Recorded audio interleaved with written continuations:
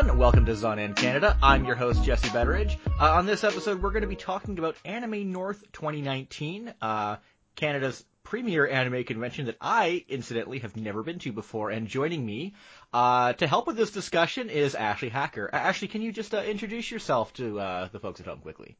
My name is Ashley Hacker. I'm here in Toronto. I'm a visual effects artist. I've actually gone to Anime North since 2004 or 2005 or so.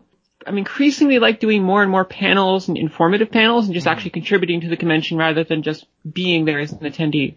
And I missed most of your big panel during the convention, unfortunately, because it conflicted with mine, which seemed to be a bit of a trend, at least in the Delta Hotel. But it happens. It's a convention, of course. Yeah.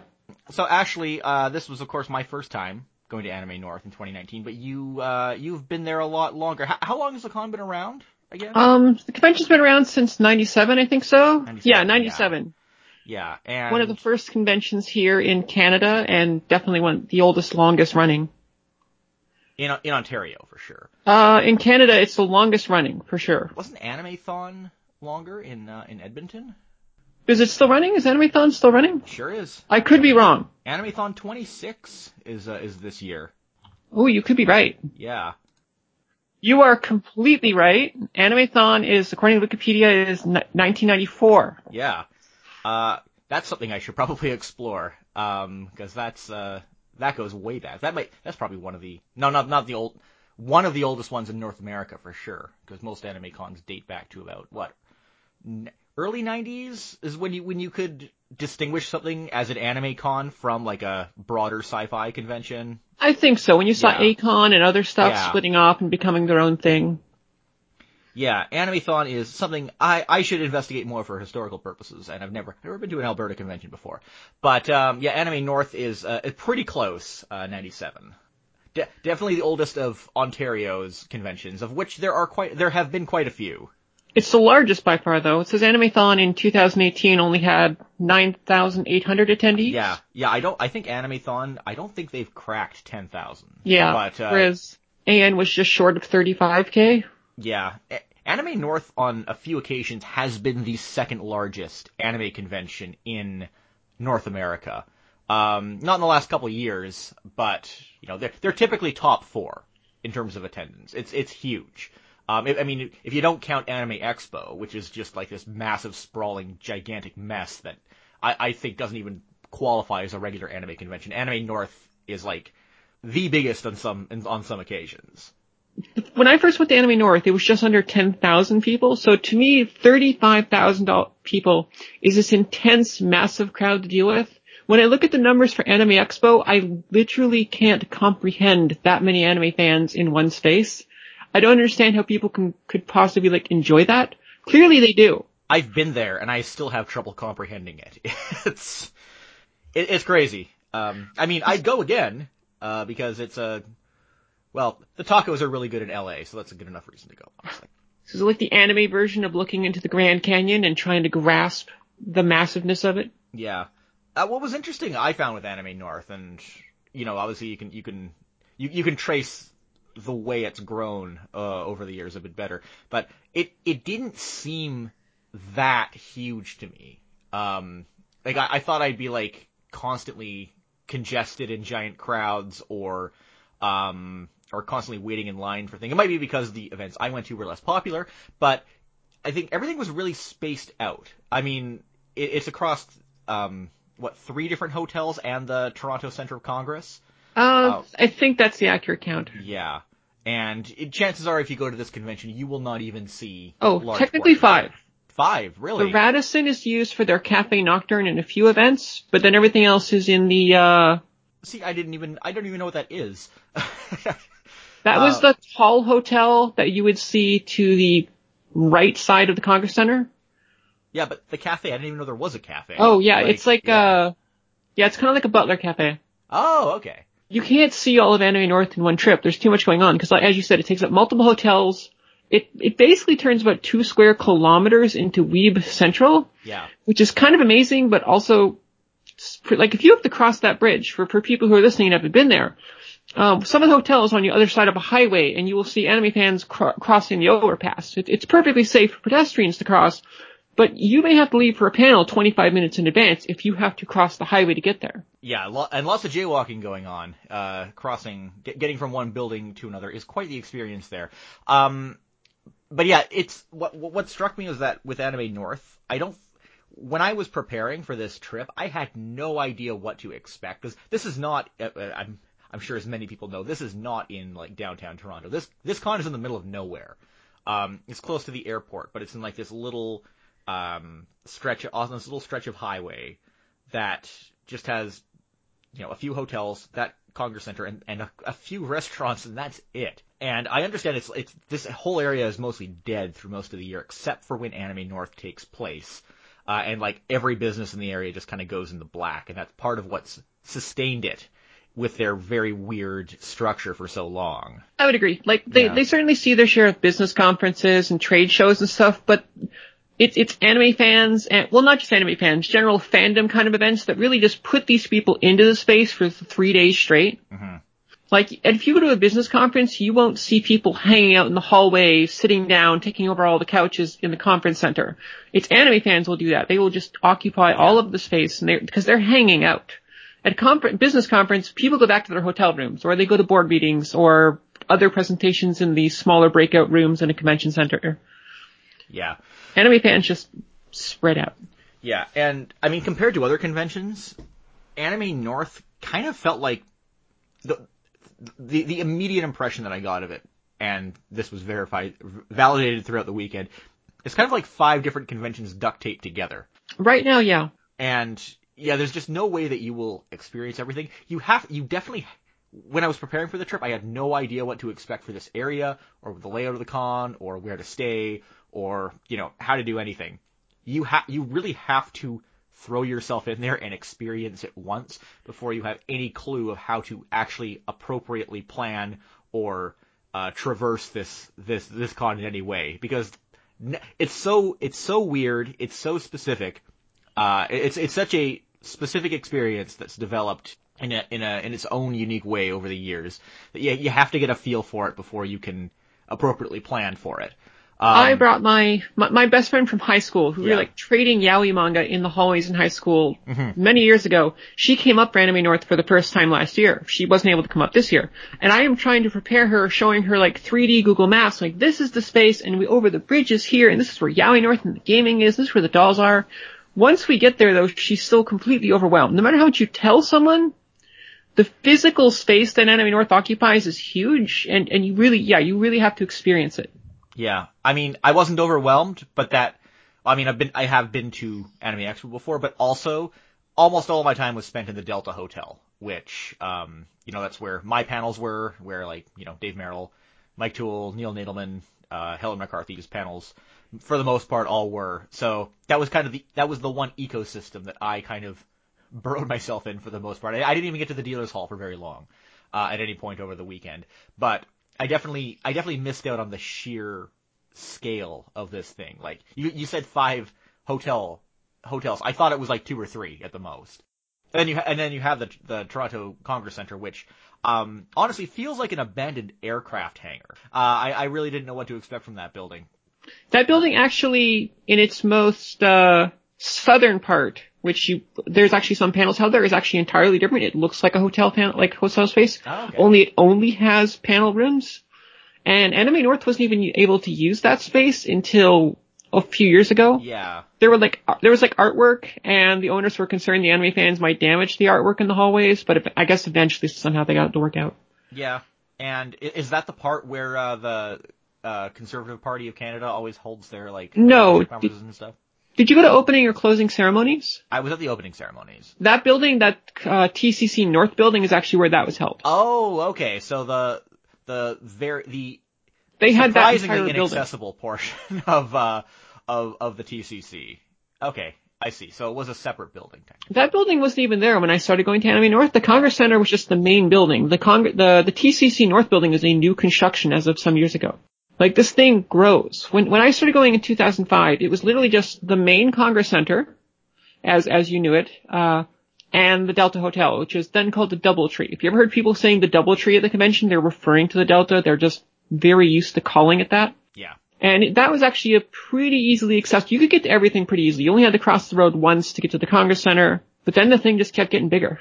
Yeah, well, could you talk a little more about your background with the con and, you know, with just anime fandom in, like, kind of the Ontario area in general? I honestly can't bet. When I became an anime fan, it was actually in Moncton, New Brunswick. We were in high school. But right, my father, I think you mentioned that, yeah. right. My father was with Transport Canada though, so he eventually moved, he moved to different jobs with Transport Canada or later NAV Canada after part of it was privatized. And we eventually went out to Cornwall, Ontario, and, I eventually wound up in Ottawa, Ontario. In Ottawa, I get involved with the actual anime group there around 2004. And that was called, SOAP, or the Society for Ottawa Anime Promotion. So I was about to say appreciation. The Society for Ottawa Anime Promotion. So very, very interesting acronym there. Right? I'm pretty sure they came up with the word soap first and they're like, okay guys, find some words to fit with this.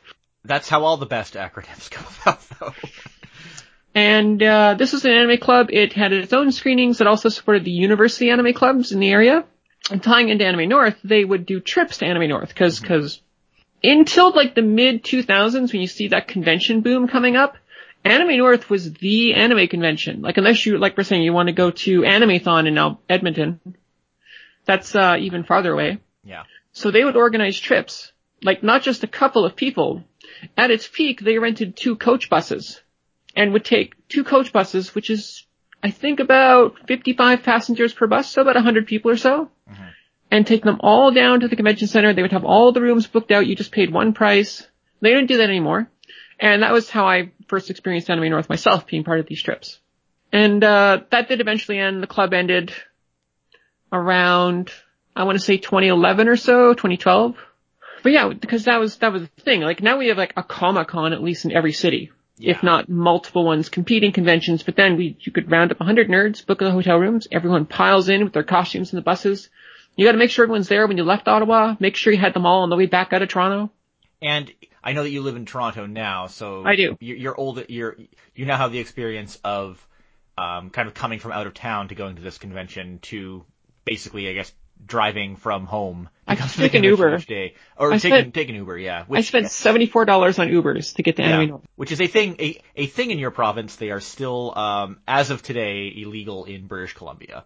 Which, you know, I'm okay with, cause, you know, fuck Silicon Valley disruptors. But, I used Uber for the first time when I was at this con because I was staying at an Airbnb that was close by because I was not fast enough to get one of the main hotels.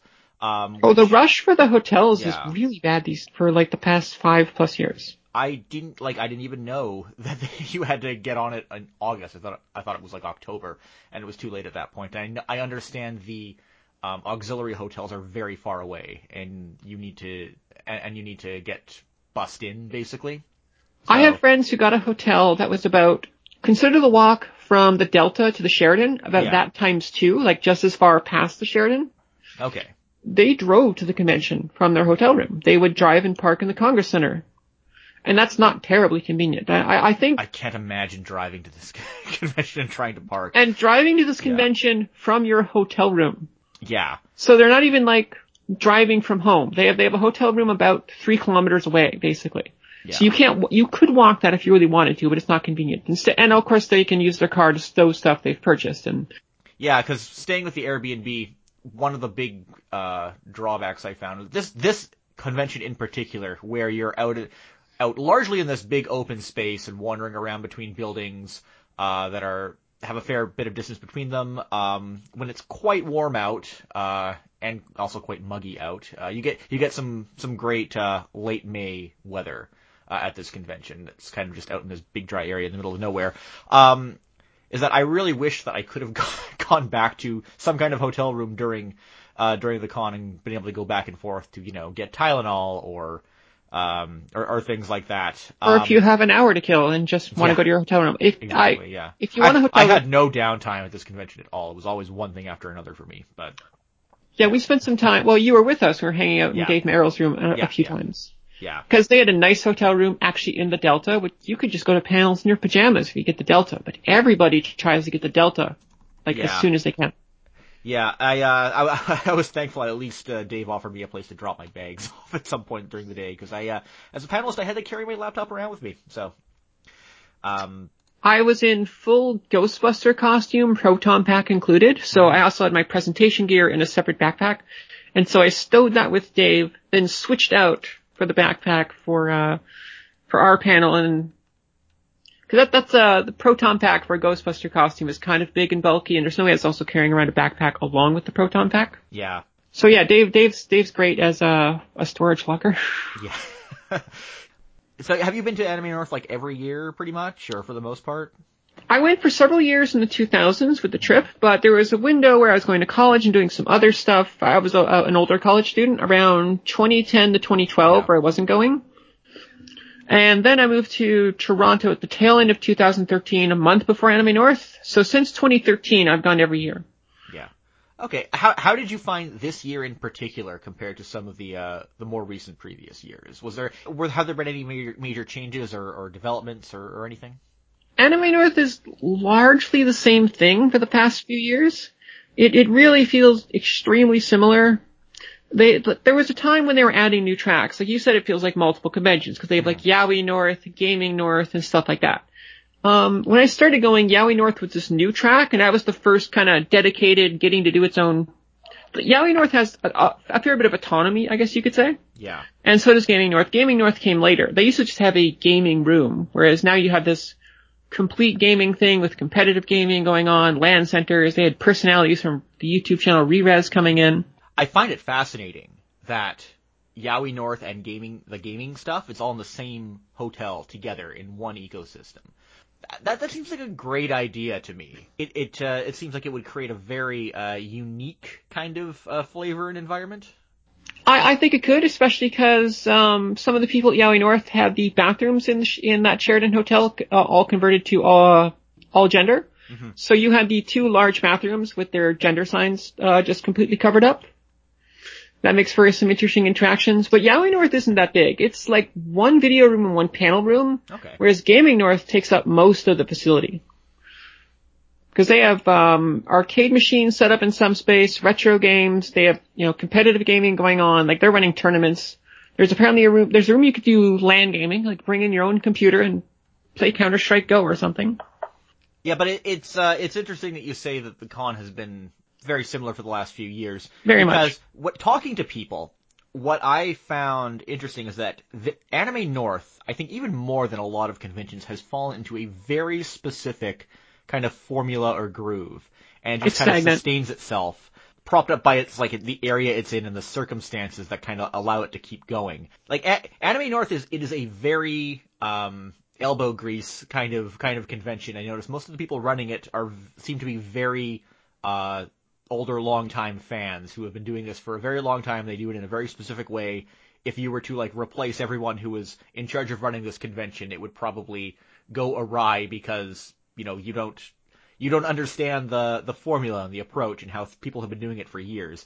And it seems like it should be like a giant chaotic mess, but it's not. It just kind of works out perfectly for kind of the circumstances they built over the years. Or if rather, I said replace all the staff, but if you were to even just take the con as it is and move it over to the downtown area in Toronto, which I understand is something that people ask why they don't do that a lot. I can't imagine taking something like Anime North and transplanting it into a more centralized, kind of organized, conventional convention center, because you would have some horrific transition or growing pains in doing that if they tried to do something like that, because Anime North is just it's just become its own entity defined by its circumstances, which I find that neat. Yeah, a lot of those staff you're seeing were there in 1997 or soon in the years following that, and they've been doing this, and they're very much in the routine, which is an advantage in some ways, because well, I would argue that Anime North is rather stagnant at this point in terms of what you're going to see year over year. At least you know how to deal with it. If you've done one Anime North in recent years, you know exactly how it's going to run pretty much every other year. So you can prepare and plan and even to a degree build a routine for the convention.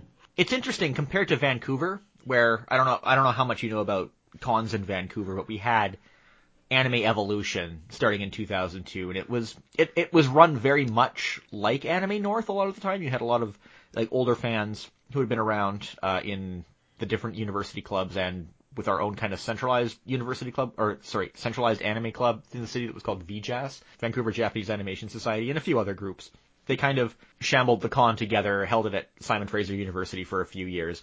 Whereas Anime North seemed to have a good relationship with the area and all the businesses in the area because, you know, it helps them do very well for at least that one weekend throughout the year.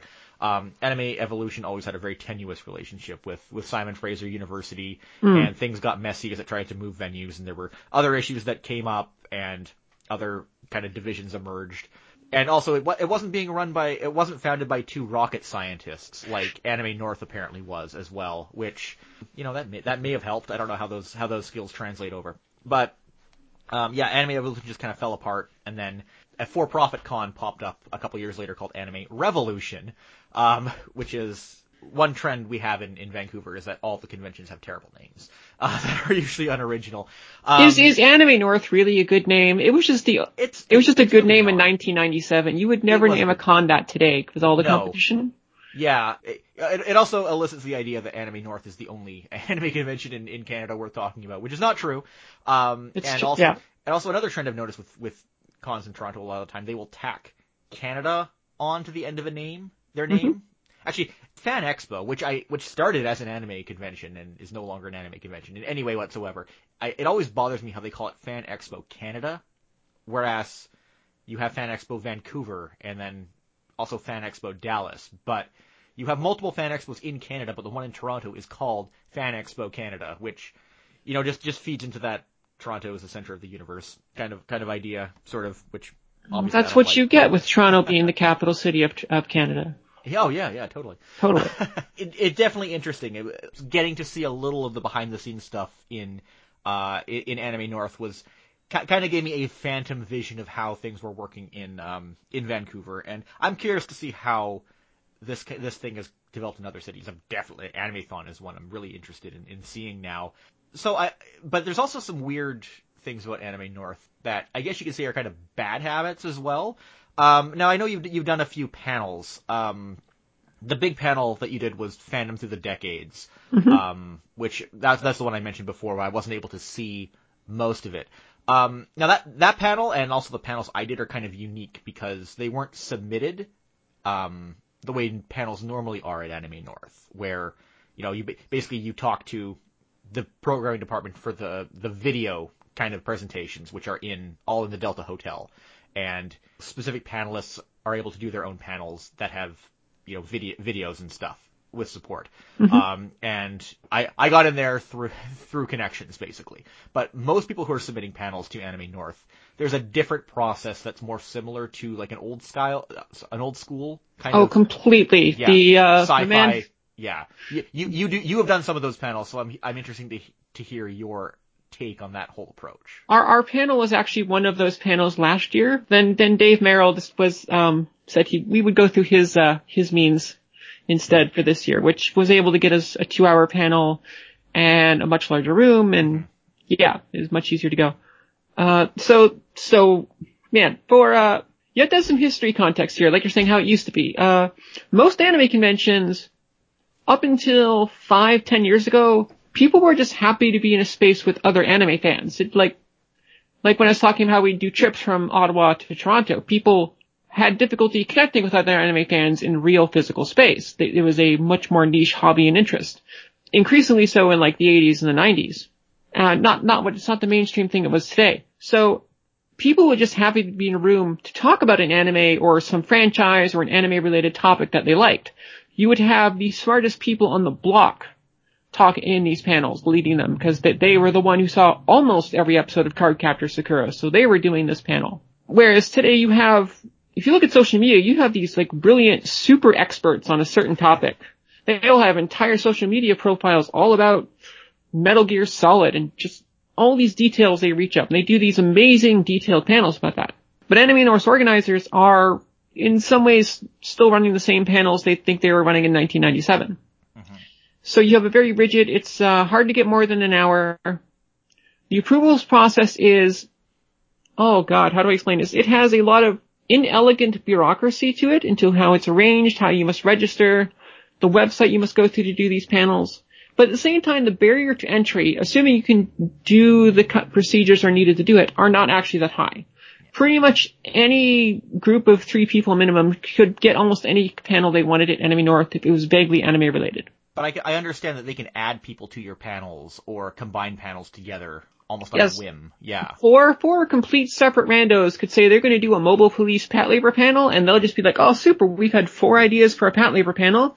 You are all in the Pat Labor panel together. Good luck, guys. Here's your email addresses. You guys organize. Like, the one good thing I can think about that whole approach is that it can probably minimize the number of Ask-a-Character panels that you wind up with, which are the greatest disease-plaguing conventions still today. I could be wrong, but I don't know if Enemy North ever did those, so I've only read about those. Yeah, it doesn't, that's one thing that does not seem possible with Enemy North's approach. But it's still very it's really outdated. I know that, others have been critical about that and have been pushing for change and have been unsuccessful.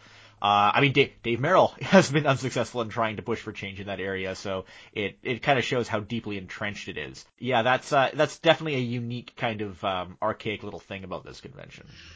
I agree, and there are these super nerds who are capable of putting on amazing panels, and I think any convention should be eager to bring these people in order to boost the content they have available at this convention. But I think, to be fair, Anime North continues to see growing numbers, so while there are criticisms of what they're doing, whatever they are doing, somehow they're doing it right. Like, if you look at the attendance numbers. There's no numbers for this year, but the convention isn't dying, that's for sure. Oh, no, definitely not. We're at, 32,000 for 2017, 34,500 for 2018? Pretty safe to say the con is probably over 35,000 now. In that area. I have to admit, the convention felt more spacious than it did. The dealer's room felt less crowded than it did the last couple of years. Okay. But that could be very subjective. It could be when people were shopping, maybe the space, they were able to move tables apart. Maybe there were less dealers, so there's more, with less dealers' tables, there's more space between them. I'm not willing to, it just felt a little less crowded than it did in previous years. Not that it didn't feel crowded. It's like I mentioned before, and this might be largely due to the whole 5 conventions duct taped together thing. It didn't feel exceptionally crowded for such a big con to me. True. But, from my perspective, I've been in that same hotel space when it was only 10,000 attendees, and it was far easier to find a couch that you and your friends could hang out on, whereas there's a lot of competition for those now. They're fortunate to get Mike Toole, who has, I don't know if he typically does a discotheque panel, but he did one this year, which I gotta say, those discotheque panels are great that Mike Toole and Brady Hartel does as well, because they feel like a kind of an elevated homage or throwback to the way anime industry panels used to be, when, you had a person who you could actually you could connect with, and also has some kind of actual say in the company. It isn't just a marketing head who's holding you hostage for 90 minutes showing you various trailers. Because he goes every year, it's kind of a backdoor way of getting more industry representation at Anime North as well. And that's something that that I've noticed the con has been lacking over the years, and it seems to be due to a few factors. I know Aniplex was there this year, but I've heard that they have rejected actual industry representatives or companies from having booths in the dealer's hall in years past, which, I understand that Anime North wants to be a fan-focused convention or fan-run convention, but that's taking it to a kind of a crazy extreme, if you ask me. Yeah, Anime North has never been big on, I think the best word would be corporate sponsorship from the larger anime companies. I'm pretty sure I went there in 2013 or 14. I remember Crunchyroll was there because I went to a few of their panels, and it was interesting. Of course, just most of their panels included Shirobako screenshots, because every time you talk about how anime is made, you have to have screenshots of Shirobako. Of course, that's the rule these days. Nobody remembers Animation Run or Kurumi. I do. So, Ashley, you did, as we mentioned before, you did do your anime fandom through the decades panel. So I caught Dave Merrill's part in the beginning where he talked about kind of his own experiences and early fan subbing and cartoon and fantasy organization backgrounds in the United States for the most part. But you kind of headlined the second half of that panel, from my understanding, and I had to leave because it conflicted with one of my panels. Could you talk a little bit about what your panel was about and how it went down? It's more like later third. We had Dave Merrill mostly covering the 80s, but also some stuff predating the 80s. Yeah. We also had Greg Taylor, who was part of that anime club in Ottawa I was talking about, who's now a math teacher. He mostly covered the 90s. I was covering roughly 2000 until 2010. At the current state of the panel, we're treating anything after 2010 as the present. But as terrifying as it is, in a year or two, it would not be crazy to include a fourth person to cover the 2010s. My part came at the end pretty much. We tried to do the panel chronologically.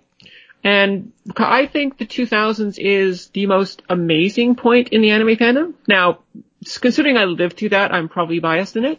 But this is when the anime fandom went from a closed circuit of nerds and a few companies selling stuff on VHS tapes and a few tapes in the Blockbuster or the other video stores that you could rent for anime to technology really pushing this fandom. You had the explosion of the personal computer, which allowed much faster digital fan subbing rather than using like an Amiga and getting laser discs and copying tapes. You had the adaptation of broadband internet. You had BitTorrent. So those alone allowed this fan sub explosion to become much more accessible. And you also had DVD and the PlayStation 2, which was the cheapest DVD player at the time. And fans are able to connect and more conventions start popping up.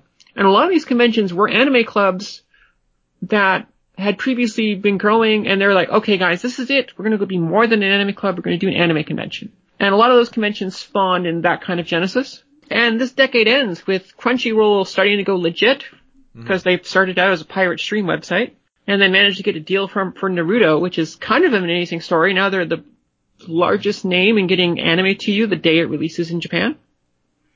So a lot of interesting things happen in this decade, and and there was the whole bust, the whole industry bust too, which exploding. led to which led to Crunchyroll being able to, seize the moment and legitimize and get that Naruto license. Yeah, there was a real vacuum there, other than anime didn't die. It's more like anime's home video died.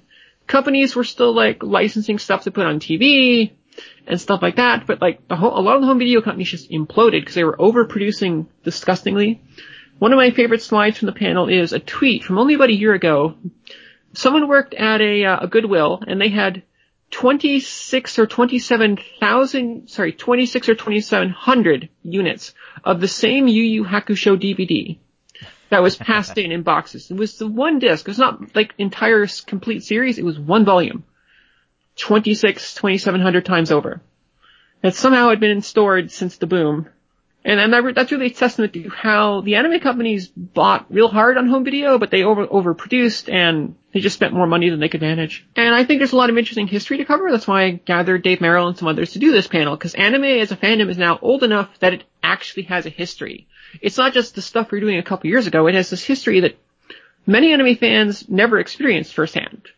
Whenever you're at an anime convention, I keep getting older, but the convention is still full of high school kids and college kids. And to many of them, anything older than Sword Art Online could be considered retro. Sword Art Online, that's 2012? 2012, that's 8 years. 8 years. How many of those kids at that fandom, how many kids there do you think had not been in this fandom since before 2012? Yeah. Half of them probably? It's so weird, because I did my Bionix 15th anniversary panel, because Bionix, the YTV block, it has now been gone for twice as long as it was originally around back in the early 2000s. And I make a big deal about how a lot of the success of the block and a lot of what drove anime fandom in Canada in the early 2000s was because there was kind of this 3-year vacuum where there wasn't really any anime airing on TV, which helped fuel a phenomenon when it finally did come back. But 3 years is not a long time when you're looking back and kind of putting things into context. I guess it is a long time when you're in the height of the Pokemon phenomenon, and everything you get on the air counts 10 times more than it would at any other point. But Yeah, like, I mean, you put it into perspective that Sword Art Online was 8 years ago, and how many things have happened and changed since then. How many things happen and change every year now? I can't even I can't even imagine what this whole media landscape is going to look like. Like by the end of this year, when we have, the new Disney and Warner streaming sites. It's good for me as a visual effects artist, as long as they are all competing and throwing money at making shows. But I do worry if that's ever going to snap. That's going to be a bubble that could burst. Yeah, it's so weird. It's so unpredictable. We've been waiting for Verve in Canada or everywhere outside of the U.S. for years, but then, Warner purchases Elation and Otter Media, and suddenly Verve keeps getting pushed back, and now they're pushing this Warner streaming site. Like, what is the future of all this? How is it all going to amalgamate together? I can't even imagine.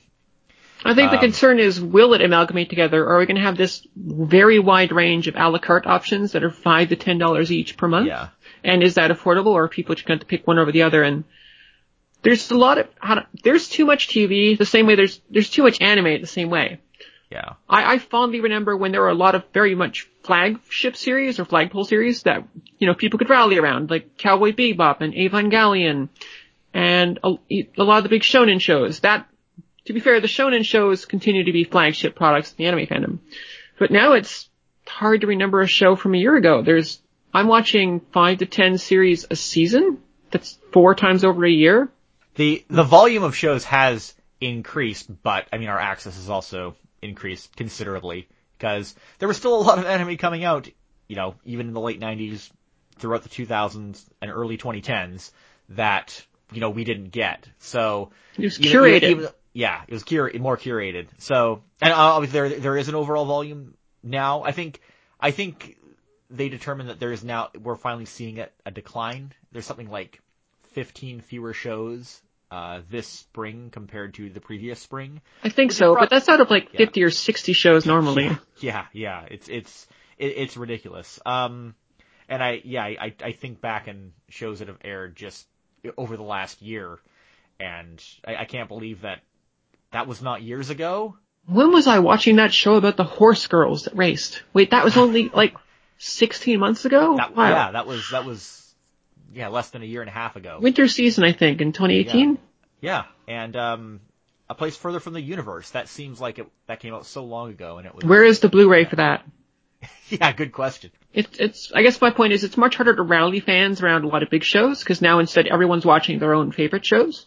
Yeah. One of my favorites in the last 5 years was Recreators, which is basically the anime version of Cartoon All-Stars to the rescue. Yeah. Where anime characters are brought into, quote unquote, the real world, and they still have their own powers from that universe, but our actual real world really can't deal with these kinds of powers. It's ripping our universe apart, and people are meeting their own creators of anime series. Some of these characters have tragic backgrounds and want revenge on their own creators, and I thought it was very good. But in the United States, it was trapped behind Amazon's second paywall with their anime strike. And I thought I couldn't access here. Turns out it was just on regular Amazon in Canada. Oh, you didn't know that at the time? I did not until after I finished it. And I paid for Prime. Like, wait, I could have been watching this on regular Amazon? Because everything I read was about trashing Amazon anime strike. That's the thing, is that the stuff that was on the anime that was available on Amazon Prime, for some reason, was never promoted. Like, even when Sentai had that deal with Amazon Prime, and they were getting their stuff on Anime Strike, they never, in any promotion ever whatsoever, mentioned where the stuff was running in Canada. I don't know why that was. It might be because they didn't want to raise the question of why we got it without the second paywall, whereas the US didn't. What I knew is Anime Strike was not in Canada, and the show was on Anime Strike. I didn't realize... That was the perception a lot of people had, and it just goes to show how, even when we have access to the content, or even when the ability to distribute the content in Canada is in place, the companies just don't care, or just can't be bothered to make the additional effort to communicate things to the Canadian segment of the audience, and it just kind of gets forgotten. Anime news media is, of course, very US-centric. They kind of Canada, they just assume is getting everything the same. And streaming services are very, very regionalized, though. Oh, you can just watch Ramna on Hulu. Yeah, okay, I can watch Hulu in Canada, sure. That's going to be interesting because now that Disney effectively owns Hulu, it presumably is going. They're saying it's apparently going to be available in Canada, but that's also going to cause Hulu to fundamentally change because, obviously Universal's going to pull all their stuff from Hulu soon. It's not going to become the next day streaming destination for those U.S. network shows. And anymore. How is that going to work out with the Canadian networks with their services like Crave, which may have some shows that Hulu doesn't? Well, yeah, exactly. But that's the thing. Hulu is not even in the U.S. Hulu's entire bread and butter right now is those next day streaming, that next day streaming access for U.S. network shows on like ABC, CBS, NBC, Fox, all of them. But now that Disney owns it, those other companies are going to pull out and put their content on their own streaming platforms. So that's going to force Disney to fundamentally change what Hulu is. So that might allow them to bring it up here, but it's just going to be a service with the name Hulu. Yeah, what will that Hulu be? Yeah, and is it going to have all that anime that we've been missing out on, like Ranma 1/2 and Inuyasha, and Inuyasha The Final Act, which have never streamed in Canada at all? I am personally skeptical. I think that Hulu is just I think it's gonna launch here with a very, compromised, kind of catalog and probably not have anime or anything, when we get it. And it'll probably a compromised catalog of media in Canada. No precedent for that. Yeah. It'll be interesting to see for sure. But, I'm glad we're past this whole anime strike thing, and I'm also glad that Amazon is sort of, their clutches on anime is declining because, I don't subscribe to Prime anymore because, fuck Jeff Bezos. Like the whole handling of that anime strike thing and communicating the situation for Canada was very poor. It continues to be a giant blind spot for the whole industry. And, the fact that you don't see a lot of industry at Anime North, which is routinely one of the top 4 anime conventions in Canada, is, I think, a related part of that whole epidemic that's going on. That's just my view. But. So despite that, we can't deny that anime is bigger and more popular than it has ever been. It's just one of the nerd things that different people can be into or not. Yeah, I think that if they did not treat Canada like a blind spot, I think it would be much bigger here than it currently is. I could see that. Yeah. They will just serve the U.S. enough they'll always anticipate that enough will spill over, enough of the content will spill over into Canada that people won't complain. But then when stuff doesn't spill over, they don't seem to ever do anything about it. So going back to Anime North itself, one other thing that I was really interested in, and I regret not being able to spend more time exploring this, was the Nomi no Ichi, their flea market. Did you get a chance to go to the flea market at all this year? I spent an hour and 45 minutes going to every single table there. I think I can say yes. Yeah. Can you tell us a little about this event? Because I understand it's an imported idea from Anime Weekend Atlanta, and it's one I quite liked. Yeah, I've heard people say it's a ripoff, but it's effectively a flea market, which is not really an original idea. My understanding is Nomi no Ichi is literally just the Japanese word for flea market. So it's far from an original name. It runs for, I believe, 3 hours on Friday. It starts at 7 p.m. and goes until 10 p.m. I could be wrong about the hours. It is tables that are run by anime attendees who are looking to sell their wares pretty quickly. And I like it. It is a very intense event. I'd say it may be as close to Comic-Con as I will ever get in my life. Mm-hmm. Unless I ever get the Comic-Con. You'll get the Comic-Con someday, I believe in you. It's very intense. Because all the sellers there are basically selling the anime stuff they don't want anymore. And we're definitely a consumerist fandom where people buy a lot of collectibles, a lot of discs, and ultimately realize maybe they didn't want 20 different My Little Pony figures or all of these DVDs and all this other nerd stuff they buy. And also they're about to go to the anime convention for the rest of the weekends. So they want money. They're motivated sellers and they have a lot of stuff they don't want. I do most of my spending there. It's a very interesting grab bag. You never know what you're going to see. You have a strong general idea of what you're going to see. You're going to see people with older singles from around the boom, the bust era of anime in the 2000s, or DVD sets they don't want. Some people selling doubles of gacha sets or blind bag sets because they would buy like 30 of these things and make a set, and well, I got all these 20 left to give away. But then you see fascinating oddball things because you never know what's in someone's collection. I bought a Cardcaptor Sakura cell from the final episode last year. Wow, how much did you get that for? I believe it was 115, and it has all 4 main characters on it. And Junko Iwao was there doing autographs that year as well. So she signed over Tomoyo. Now I just need to get the rest of the cast. Yeah, I love like big markets and flea markets and stuff, and I wasn't able to go because it only happens one night during the con, and it's highly competitive getting a table there, from what I understand. To get a table, and it took me, it took me an hour and 45 minutes to get to every other table, which means after an hour and 45 minutes, by the tables I'm getting to at the end, they've already been picked clean of all the cool stuff, but. Yeah, because my Amazing Anime Deaths panel, which of course pales in comparison to Daryl Surratt's Anime's Craziest Deaths panel, which people always point out, of course. That panel was at 8, and I had to get to Anime Hell, Dave Merrill's big headlining panel, at 10 p.m. that night. I was not going to miss that under any circumstances. But I had like a little and I had to get dinner too. So I had just this tiny little window of time to check out Nomi no Ichi. It's intense. If I come back to Anime North again, and I hope I do, I am definitely going to do whatever I can to carve out some time to actually properly explore. I line up an hour in advance with friends. I mean, I think you have to kind of see it to understand just how like kind of crazy and intense it is. But man, it seemed really great. I wish more cons would do that kind of thing. Anime North should not be criticized as ripping this idea off. It should be a trend. It's a flea market. See it, yeah. I'd like to see more of that for sure. Also, regarding, just going back to my Anime Deaths panel, so that was kind of interesting because I originally submitted that to Anime North as an 18+ panel, and they said I didn't have to do it as 18+. And I even got into a little bit of a dispute with Norm about that at the beginning, of the panel when I was running it, because the thing about so many conventions, like you even just say fuck once during your panel and it's automatically 18+. This is Canada.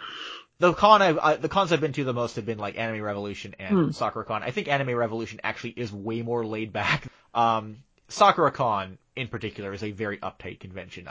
There have been horror stories of people kind of being hassled for content they put in 18+ panels. So obviously I'm used to having to be very cautious about that kind of thing. But at Anime North, there was apparently no problem with having this bloody, disgusting, over-the-top panel with lots of swearing and nudity at 8 p.m. with a minor mature content advisory. I almost cut some parts out before I realized it wasn't a true 18+ panel, and Norm explicitly told me when I pitched it to him that the breast milk decapitation scene from Hinenden Gauss was A-okay to run at that non-18+ panel. So big thumbs up to Anime North for having all too sensible policies when it comes to content guidelines for panels. And I noticed everyone was dropping F-bombs in their panels too, even Helen McCarthy, which was fantastic. I've not gotten to go to any of her panels. They always conflict with something else I want to do, or I'm trying to go through the dealer's room. Yeah, all the stuff I wanted to see was always in conflict with something else. So I did not get to see. I saw only a portion of the stuff I actually wanted to see during this convention. It is an embarrassment of riches when it comes to high quality panels. They have a good selection of reliable people working on it. So that was great. And yeah, this was the first time I saw Anime Hell as well, and it was wonderful. Dave runs it outside of the conventions too. There is a video store here in Toronto, and he'll do it a couple times a year there as well, which is a much smaller audience. Yeah. And like, do they sell tickets, or they just kind of run it? I'm actually not sure. I've never been to it because I go to it at Anime North. I'm like, I've seen this show. Anime Hell is a brand that extends far beyond Anime North, or even Dave himself, because other people do the panel as well, with Dave's explicit permission, of course. It is an experience for sure. That alone is worth going to Anime North for if you've never been. It is worth the trip. I can say that confidently. I shop a lot at conventions, especially Anime North. Like I don't need a hotel, but I will still put $1,000 towards the convention. As you can imagine, most of that goes to shopping. And shopping at a convention is so time consuming. Trying to see everything at a dealer, trying to get through the crowds. I spent 3 hours on Sunday, and I didn't actually get to see every table at the dealer's room. Trying to do that, that Sunday when the dealers are desperate to sell things because they want as little to go in their truck as possible. And I still didn't get to see every table because I was going to Mike and Dave Merrill's Gubs at Time Forgot panel. He just ran out of time. Good time at that one for sure. Yeah, and I did 4 panels as well. I mentioned a couple of them already. I also did my Your Name starring Keanu Reeves panel, which unfortunately was listed in the printed guide as Your Name panel, kind of burying the lead there a bit. It still had a good turnout. It is of course about the lake house. I've mentioned it on this podcast before, comparing it to Your Name, which I don't know how much longer I'm going to be able to do that panel for, because I think that when we get the actual live action Your Name adaptation, I think the ability to sell this humorous idea of the lake house being a live action version of Your Name is not going to be as strong anymore. And also Makoto Shinkai's new movie is coming out later this year as well. I saw the trailer for that. Yeah. It looks like his other movies, but so did Your Name. So we'll see how that goes. I don't think it's going to be better than Your Name, but I'm still looking forward to it. What is it? Weathering with You is the title? I think that was it. Yeah. Yeah. The other panel I did was my blatant copyright infringement in anime, which was comparing music in anime to popular Western music, and that was a big hit, as it always is. So yeah, I had a lot of fun as a panelist. It was interesting because most conventions at least try to, act like they have really strict guidelines over how you run panels, or how, when you show up or when you have to leave and whatnot. You're supposed to do that. Yeah. Anime North is super lax. I don't know if there even was a person in the room or a staff member in the room watching over things while I was doing my panel, which was fine because I know what I'm doing when I'm doing a convention panel. I guess not everyone always does. I think the video panel room was like a completely different kind of environment from other panels at the other hotels. I would completely agree. Getting a projector for data, for example, through the normal panels process. You have to submit your images, and they have to be approved, and they're going to be preloaded on a laptop that's going to be there. Oh my god. And that's a hassle, because that means you have to be ready at least a couple weeks before the convention with all of your slides, and I'm not that. I'm a bit of a procrastinator. I can understand it to a degree, because you never know what some rando panelists might sneak into their panel. Yeah. But at the same time, it's like breast milk decapitation, which would be A-okay, apparently. So. And I'm just like, just give me an HDMI cable and an audio cable. Bring my own laptop. Yeah. It's all set up. I know what I'm doing. It's like, well, we have trouble. It's like, I've made 2 Marvel movies. I can hook up a laptop. But in that video room, it's much more freeform, and I assume you know what you're doing. Yeah. And there's no actual setup time or takedown time between panels, but there is. There's supposed to be 10 minutes. Your panel should be 50 minutes, not an hour. Yeah. This wasn't communicated to me. It was never, my panels ran just under an hour each one. My Bionics panel ran a little over, and Fred Schote's panel was right after mine, and the guy, his keeper was giving me a hard time about that, and I apologized to Fred, and he was perfectly okay with it. So, Fred was another great guest at the con this year. I enjoyed. I wasn't able to see all of his panels, but I enjoyed the ones that I did see as well. And I know that when I was on the Anime Roundtable podcast as well, if you haven't listened to that, I go way more in depth into my sort of on hand experiences with Anime North and comparing it to other conventions as well. that was on Saturday night. I had such a headache at that point. I was so tempted to just leave. It's funny how you can run yourself down to practically being ill at conventions and then still look back on the whole weekend as a whole so fondly. But I'm glad I did. I had a really good time when I was on that episode, and they interviewed Fred Schote as well. So if you're interested in that, go check that out at the Anime Roundtable podcast. But yeah, I really enjoyed my time at Anime North, I have to say. I've the stuff I've heard about this con over the years previously, people emphasize. I was expecting it to be a total shit show and kind of unenjoyable, and in the end I found it was a total shit show, but it was an enjoyable shit show, in a very positive way in the end. I really want to come back, and I hope I do in the future. I don't know about next year, because airfare from Vancouver to Toronto is ludicrously expensive, unless I get some kind of promotion at work. I don't think I'm going to be able to make that happen, but hopefully I can be back the year after. Mm-hmm. I mean, who knows what the world's going to look like in 2021, but, con was good for you overall? Yeah, overall. Sometimes, even though I've been going for many years, sometimes scheduling things can be troublesome. Between about noon and 6 p.m. on Saturday are the rush hour for the convention, and food lines are massive. I I basically showed up at the convention on Saturday for Mike Toole's Discotech panel, where I managed to wind up and get a couple free DVDs. So I had only yogurt for breakfast, and I spent half of the afternoon hanging out with Glass Reflection. He's an anime YouTuber. He was just there, and we were going through the dealer's room. Yeah. And I wanted food, but the lines were massive, and my panel for fandom history is coming up at 4 p.m., and there's no time. And I wound up doing that entire panel running on nothing but one yogurt cup, an ice cream cone, and Diet Coke. I think I was running on less when I did my 2 panels on Saturday, because by the time I got to the convention center, it was like the line to get anything at Starbucks was way too long. Massive, yeah. I could not, I had my breakfast, like yogurt and some fruit. I did those 2 panels, kind of just running on that. No, I did make it out for lunch. That was kind of a mistake in itself though, cause I met up with a friend of mine, Phil, and we went to one of the nearby restaurants, which I understand this particular restaurant had very poor service, most of the time, and that was 10 times worth during Anime North. We were there for over an hour when we did not need to be. Oh, wow. But the important thing is I made it back to do my own panel. Still ran most of that day with no caffeine, and that's probably why I had a giant headache by the end, which is not good.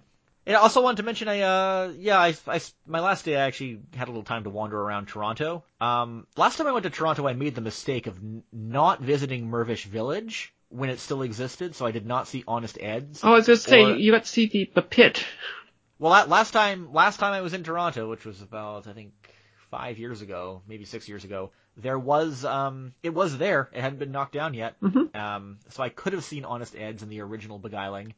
But they're gone. I neglected to see them. They're gone now, and it is a big regret of mine. Cause, as I understand it, Westbank, the, Vancouver-based developer, is now putting up gigantic condos, in that area. So they're fucking things up all over the country, which is good to know. I also saw it tweeted that I did get to see the new Beguiling, which in its new location near. Their art book sales at the convention are amazing. Yeah, I've heard the deal.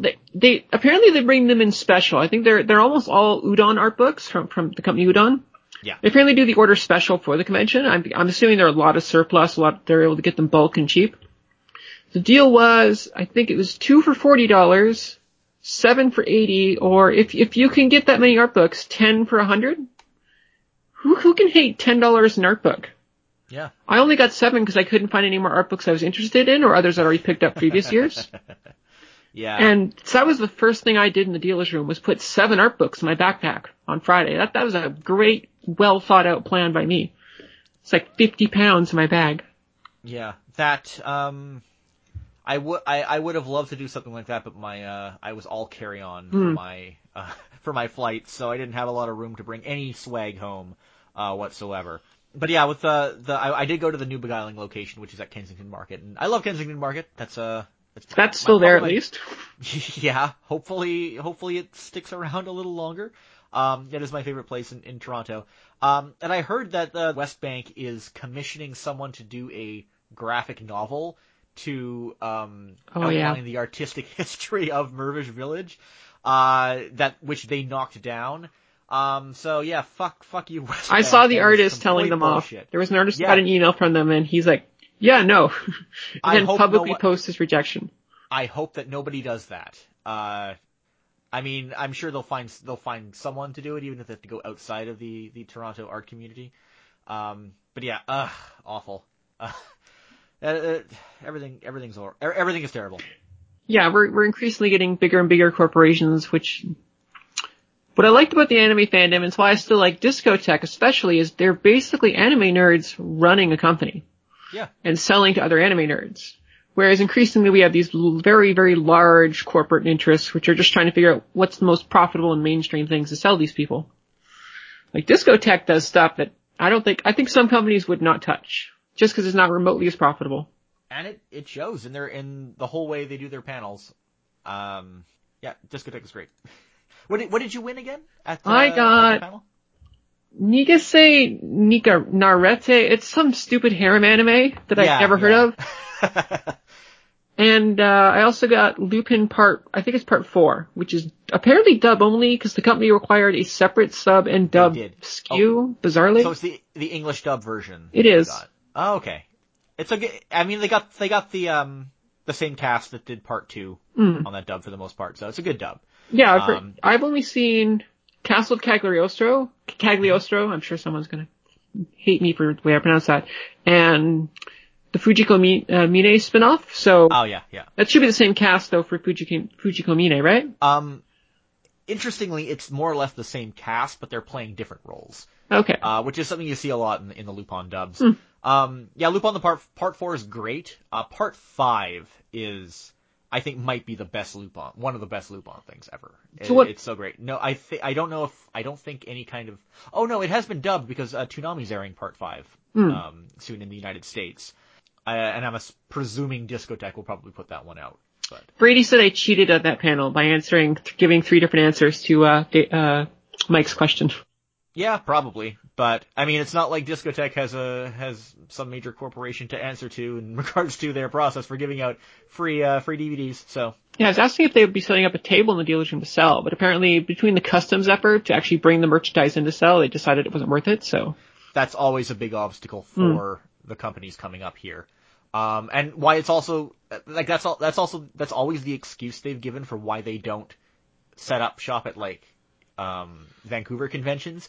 But the fact that knowing that they had tried to do it in the past at Anime North and were told not to, like, that's frustrating because it shows that there's a lot of problems going on at both ends of the spectrum there. And, if the companies are being told not to sell their products at the biggest anime convention in Canada, which is also one of the biggest anime conventions in North America, like, what does that say for the effort they're going to put into actually reaching people in this market? I think that situation though is more nuanced.